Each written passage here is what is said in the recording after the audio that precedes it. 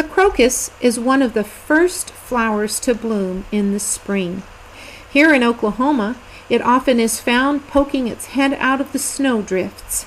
However, in Bible times, it would have been one of the first flowers to grow, bursting into flower in the desert. It is a symbol of hope because of its habit. You may not see it growing here because it bursts into flower quickly and then is gone. Isaiah 35 verses 1 and 2 say, "Like the crocus, the desert will burst into bloom. It will rejoice greatly and shout for joy."